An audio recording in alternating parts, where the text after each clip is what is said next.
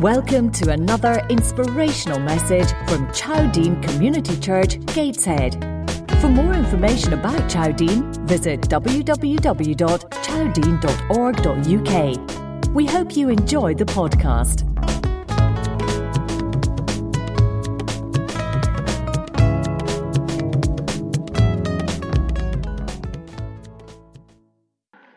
It's lovely this morning to be here. And on this Advent time, I think the theme will be this morning, the gift of God. The theme this morning is generosity, giving, using our gifts in whatever way we can for the glory of God. We have a wonderful opportunity to do that. And we'll be going to explore that just a little bit more as we move down this morning. But what I would like to do first of all is to read some verses to you, not from the Gospels, but we're going to go into 2 Corinthians. That's the second letter that Paul wrote to the Corinthian Christians who had not long become Christians. And he says to them, "We want you to know, brothers and sisters, about the grace of God that has been granted to the churches of Macedonia. For during a severe ordeal of affliction, their abundant joy and their extreme poverty have overflowed in a wealth of generosity on their part." Where else could you get that? People who are experiencing severe trials, going through ordeals, but yet with abundant joy, coupled with extreme poverty. You may think these are all, things that don't happen. How can people in extreme poverty be full of joy? But this is the Christian church he's writing, of Macedonian church. And he said, "For I can testify, they voluntarily gave according to their means," which is sensible, "and yet there are times when God calls us to give beyond our means." That's more the exception than the rule. And these were the exception, even beyond their means, begging us earnestly for the privilege of sharing in this ministry to the saints. And this not merely as we expected. They first gave themselves to the Lord. We used to have an old chap in our church, and he used to say that the Lord loveth a cheerful giver. That's what Scripture says. And he used to say, it's the kind of person who says, when an offering is announced, hallelujah, hallelujah for the bag. It's an opportunity to give. And that's really what we're about this morning. It's about the whole idea of giving, and particularly as we think of God's gift to us. Because I'm going to go on to that now. Because he says to them, "Now as you excel in everything, in faith, in speech, in knowledge, in the utmost eagerness, and in our love for you, so we want you to excel also in this generous undertaking." Because what they had planned was to take money from Greece and that area and take it down to Jerusalem, where the Christians were really impoverished. They were suffering financially and in many other ways. And Paul just was so anxious that they were blessed that he collected money, and the Macedonians, the Greek church, gave substantially and generously. And that money was eventually taken down to Jerusalem. However, he's encouraging the Corinthians to follow the example of the Macedonians, and they themselves to really get in on this and experience the joy of giving and the blessing that flows from giving. It's Jesus who said, "It is more blessed to give than to receive." God is a great, wonderful giver. In fact, we read that, don't we, in his word. God is a giving God. He gave us life. He gave his Son so that we might get and have eternal life.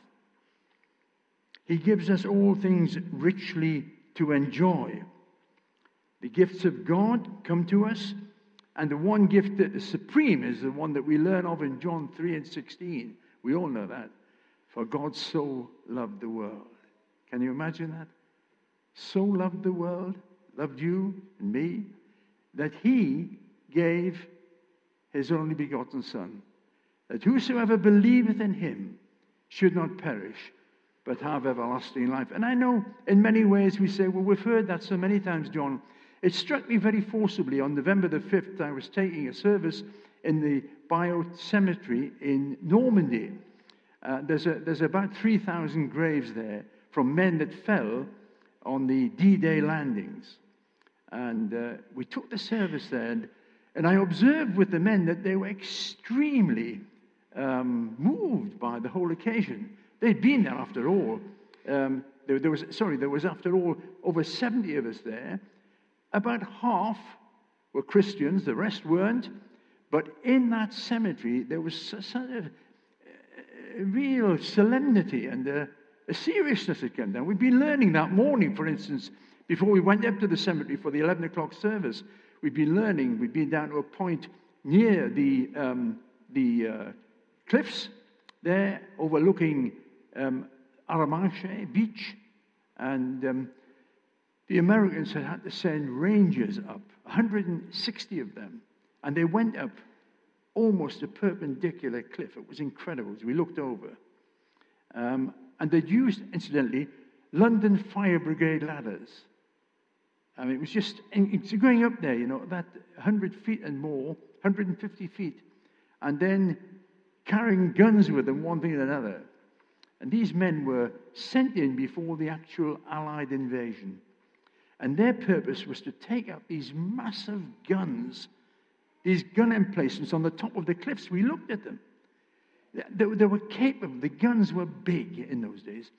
The shells, I think I'm right in saying, were a ton in weight. Does that sound a bit crazy? It was an enormous amount of weight. Anyway, I think it was that. They could fire them 25 miles. Gives you some idea as to these guns. And they needed to take them out because they could have just landed them directly onto the beach where the people were coming in. It would have been just a wipeout, as it was further down at Omaha. These men went up. And we'd been told that morning that the casualty rate was 96%. Out of the 160 men that climbed those cliffs, there were only 8 standing when the guns were silenced. And you think of the cost, and men were moved by that. And I observed that, and we had a proper service. Fortunately, the French didn't do the service that day. On the 5th, they did theirs on the 11th. So we had to do our own service, and I was asked if I would do that service. And I had with me a British Legion service, which I had in my pocket for ages, that I'd obtained down at Saltwell Park when we did the service there. And I kept it, so I was able to use it. But afterwards, as I said, we've honored men's bravery. We've been moved by their sacrifice. And at the end, I just said, but I want to add something. And I quoted the verse of that hymn. But when I think that God, his Son, not sparing, sent him to die, I scarce can take it in. That on the cross, my burden gladly bearing, he bled and died to take away my sin. And I left it with the men. And do you know something? It seemed as if heaven came down. The Holy Spirit just moved in that circle of men. We don't know what the result of all that is, although we did hear a week later a man of 47 had given his heart and life to Christ, and that's the whole purpose of it, that we went down there with the view to bring men and women the gospel, to share with them something of the love of God, God's givingness. But I just thought then, and sometimes we can overlook it, we talk about, and we are rightly respectful and reverent at the thought of men giving their lives for us. But they were giving their lives for us, and we thank God for it, but how much more should we be honoring and respecting the fact that God gave his Son to be the Savior of the world? Consequently, because of all God's giving and his generosity, giving, figures very highly in the life of his church. We have the example, as we've said, of these Macedonian Christians, these Greek Christians, who out of their extreme poverty had overflowed in a wealth of generosity. Now, I know you cannot give what you haven't got. Respect that. And I sometimes think that sometimes we need to think very seriously about how we give. I was hearing just this morning from Hazel. She said her husband had been reading out in the paper that some person had been stacking up these gifts and apparently has, I think I'm right in saying, Hazel, did you say 100 gifts for each child? Incredible, isn't it? Probably paying for the rest of the year and more. There is something about giving that can be excessive and out of place. When I was a young lad, I don't know why, but Proverbs, the book of Proverbs, always interested me. I loved the Proverbs. I learned many, many of them by heart. And there was always one proverb that I used to think about, and it said this: a man's gift makes room for him. And I honestly thought the interpretation of that was, well, a man has got gift, he'll get on in life. That doesn't mean that at all. We know there's many gifted people that don't get on in life. No, what it means, and I'm glad now, the more modern translations say a bribe. A man's bribe, makes room for him. You know, there is a giving like that, with an ulterior motive. Giving to please someone, to impress someone. Giving as a bribe to get some advantage. We've all been hearing about this recently. It's been highlighted in the Olympics, getting the Olympics into their place, and in FIFA as well. There's bribery. And it's always part of corruption, really. That's not the kind of giving we would suggest at this moment in time. It's amazing what the Proverbs say. And I think in the chapter before, it speaks about a bribe or a gift, as it is in the AV. It's like a magic stone. You know, you can open doors, you can do all sorts of things with money. Money is very influential, it's very powerful. And that's why God has a great respect for the poor. And, you know, whilst we might honor the rich, God says, you honor the poor. Look after the poor. They're in my heart. They're the people I'm concerned about. And therefore, as Christians, we have an obligation in that respect. But they first gave themselves to the Lord. How far removed is such giving from any giving with an ulterior motive? Yesterday we were attending a little ceremony down at St. Chad's Church. It was there for the Friends of Saltwood Park. And they had, at great expense, the Silver Wind Band from the Sage. But actually, they were very, very nice. We thoroughly enjoyed it. We had a lovely morning. And one of the things they were saying was that they'd been in Eldon Square this week. And they just had a very short period. You only get about, I don't know, an hour or so. But in that hour, they had collected £700. It's amazing, the generosity of people. It's quite wonderful, very kind. He said there was one carol that seems to get the money going in fast and furious. And he was telling us it's Holy Night. And he said, we play that, and I don't know, we're all romantics, aren't we? And they must have got quite moved and generous, and money was flowing into the boxes. So they decided to play it again at the end. Why not? But they were raising money for a charity, and it sounded very exciting. But they played for us a lovely carol. I meant to bring the words with me, and I've left the book behind. In the Bleak Midwinter. It's that lovely poem by Christina Rossetti. And it was set to Gustav Holst's tune. And it was absolutely moving. And it talks about the ground being as hard as stone, and there was coldness, and there was snow upon snow. And it sets the scene, and it speaks about that little baby, God coming.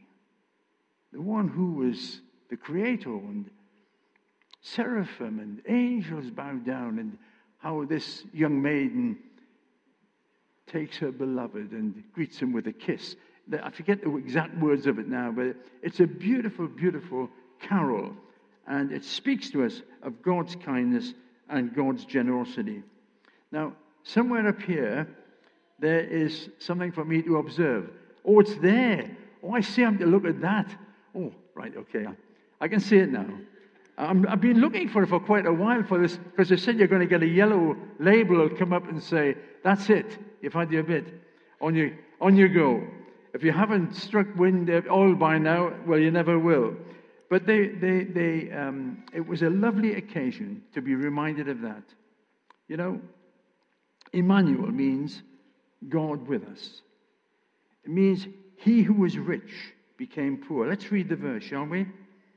For we know the generous act of our Lord Jesus Christ, that though he was rich, yet for your sakes he became poor, that by his poverty you might be made rich. And if you're a Christian this morning, I want to tell you, you're rich by any standard. God has touched your life and blessed you. He's given you everything, all things richly to enjoy, and the best is yet to be. But I want us to pause for a moment and think of the cost, of the wonder of it, that God should become flesh. We were thinking about that earlier meeting this morning and talking about gifts. When we got into that early morning service, that this is an encouragement for you to come. On every seat, there's a gift. Kindness of Anne. I think it's Anne who gives this every week. She brings us sweets, and we get a sweet on our seat. So if you come at the 10 o'clock service, you get a sweet. Now, we don't come just for sweets. You can imagine that. But this is one of the things that God does. When we do things for him, when we follow in his ways, somehow or other, he seems just to bless us.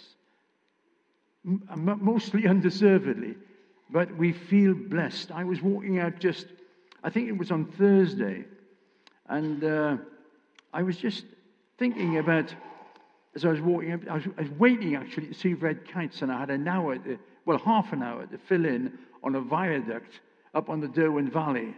And it was quite chilly, so I was just walking up and down. I was just thinking, and I had a couple of conversations with people as I was waiting for the dusk to come, for the birds to come in and roost. And I saw 7. I said to Ruth, I hope it wasn't the same one floating around, but I think I saw 7. But I'm told last Sunday someone counted 59. There are about 95 actually in the whole area, but they counted 59. I saw 7. But I was just standing there, and I was just thinking, you know, I feel so blessed, really. I was warm. I had nice clothes on. I was home. I was going down eventually to find where my car was parked and travel home. I had food. I felt loved. I've got friends. So much God seems to have given, for which I'm very thankful. And then I just said to the Lord, I said, but you know, if I didn't have any of those things, I should still love you. I should still worship you. When I think that God, his Son not sparing, and God, I mean, the incomprehensible one. And yet I believe in God. With all my heart, I believe in him. I believe in Jesus Christ, his Son. And I was just standing there and saying, Lord, thank you, and just welling up in praise for his goodness. This Christmas, friends, isn't that the way you feel? You want to worship him. We've talked about giving this morning. We've heard about giving. We've heard about those who are giving in the Globe Cafe, Paul and Gloria in particular. There's all manner of giving over at the coffee, giving in service, because it's not just money. In fact, money sometimes isn't what's needed. It's time, it's energy, it's care, it's love, it's understanding, it's listening. I was hearing on the radio this morning that some guy who was obviously off the rails, a young man, and someone had said, that man needs a jolly good listening to. Isn't that interesting? You know, when I was younger, it would be a jolly good hiding, but a jolly good, that is a giving act. To listen to someone, to understand their story. That's half the time we don't listen. We reply before we've really taken in where they've come from. Well, someone said if we knew everything about everybody, we'd have no enemies. We'd understand them. And that's part of our Christian ministry. To give our time, to be kind to one another, to build up, to strengthen, to encourage, to help, to cheer up, to do all that we can to make life bearable and easier. That's part of our ministry. That's how we respond to God's love to us. And yet it's not a compulsory thing. It's not a pressure thing. It's the Holy Spirit's prompting. God says, I want to give you my Spirit when you've been forgiven. And when the Holy Spirit begins to fill you, these things become almost natural. And they're not giving in a sense of lavishness or ostentatiously, in a way that wants to impress ourselves. It's giving really without any thought of reward. That's not easy. But it's giving because someone needs something. Not because it'll help me or be to my advantage. Indeed, some of the giving will be sacrificial. It's not after our own agenda. It's genuinely seeking the blessing of others. That's exactly what God did. He gave up everything. He surrendered sapphire paved floors for a stable. He surrendered that. All because he loves you and me and men and women in general and longs that they might be saved. That was the whole heart of Christmas. Jesus came to save and to find those who were lost. So we find with our giving. I had put in my notes this morning but we've already done it. We've given a clap to people. But I really was going to clap everybody who does something in the church. And you may never have been mentioned before. But everything that you've done, even just coming this morning, has been an encouragement to someone. But if you can do more than just come and sit on the seat, if you can get involved, and if God speaks to you and encourages you to do something, do it. Do it. Don't be embarrassed. You're doing it for the sake of, for others and for His name alone. And so we have this wonderful thought of God coming down. You know, I'm looking at that clock. You know, the Greeks had great ideas and they had great mythology. And they had ideas of men and women advancing themselves to a point where they could almost be deified. They became gods. But they have nowhere in their mythology which ever suggested that someone who is God comes down in humiliation to a stable, to be a child, to reverse the order, to go up. The way to up is up. But in God's category, the way to up was down. He came down. He divested himself of all the insignias of glory, his royalty, his power, his impression, his imperiousness. He laid aside his glory and took upon himself the form of a servant. And he allowed himself to be crucified. What does the scripture say? Wherefore God has highly exalted him. And the more we put ourselves down, the more you give an opportunity for God to lift us up. Or not in the way we think. You get the best job or you get a... No. It's character God's about. This is our work. This is our training area. This is not where we're going to end up. God has got something wonderfully prepared for us beyond this. In many ways, it's what God is doing in us now that is preparing us for something that's out of this world. And I'll tell you something now. If we really appreciated what God has in store for us, we would give him more. We wouldn't give him less. We'd give more. Because we are the fools sometimes who think it's all about what's ephemeral and the immediate. It's about the eternal. And that is the heart of the Christian message. God has come that he might save us and give us eternal life.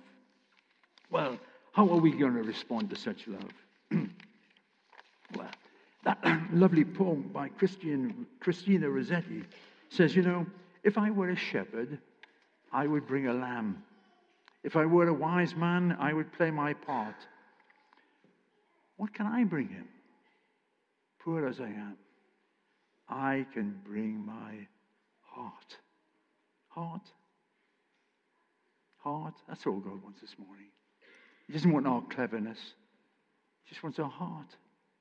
He wants us to be filled with compassion and love for all men, whatever their condition, especially the poor. And this Christmas, I just pray that will mark us. That will mark us. It's wonderful just to be able to serve him and the privilege of being like him. And that might mean sometimes that we have to experience the stable. I know perhaps we all prefer the palace, but he wasn't born in Buckingham Palace. He's born in a stable. Wonderful Savior. And he calls us, brothers and sisters, he calls us to love one another this Christmas, like we've never loved one another before, to give ourselves to one another, like we've never given ourselves before, so that we might bring glory to Jesus Christ. And as we do that, God will see to it that to this church, those will be added who are seeking him. The band are going to come up now, and it says there, the yellow's just started, and I'm coming down. I'm finished. I've done my little bit. It's been lovely to talk to you. I wish you a blessed Christmas. Amen.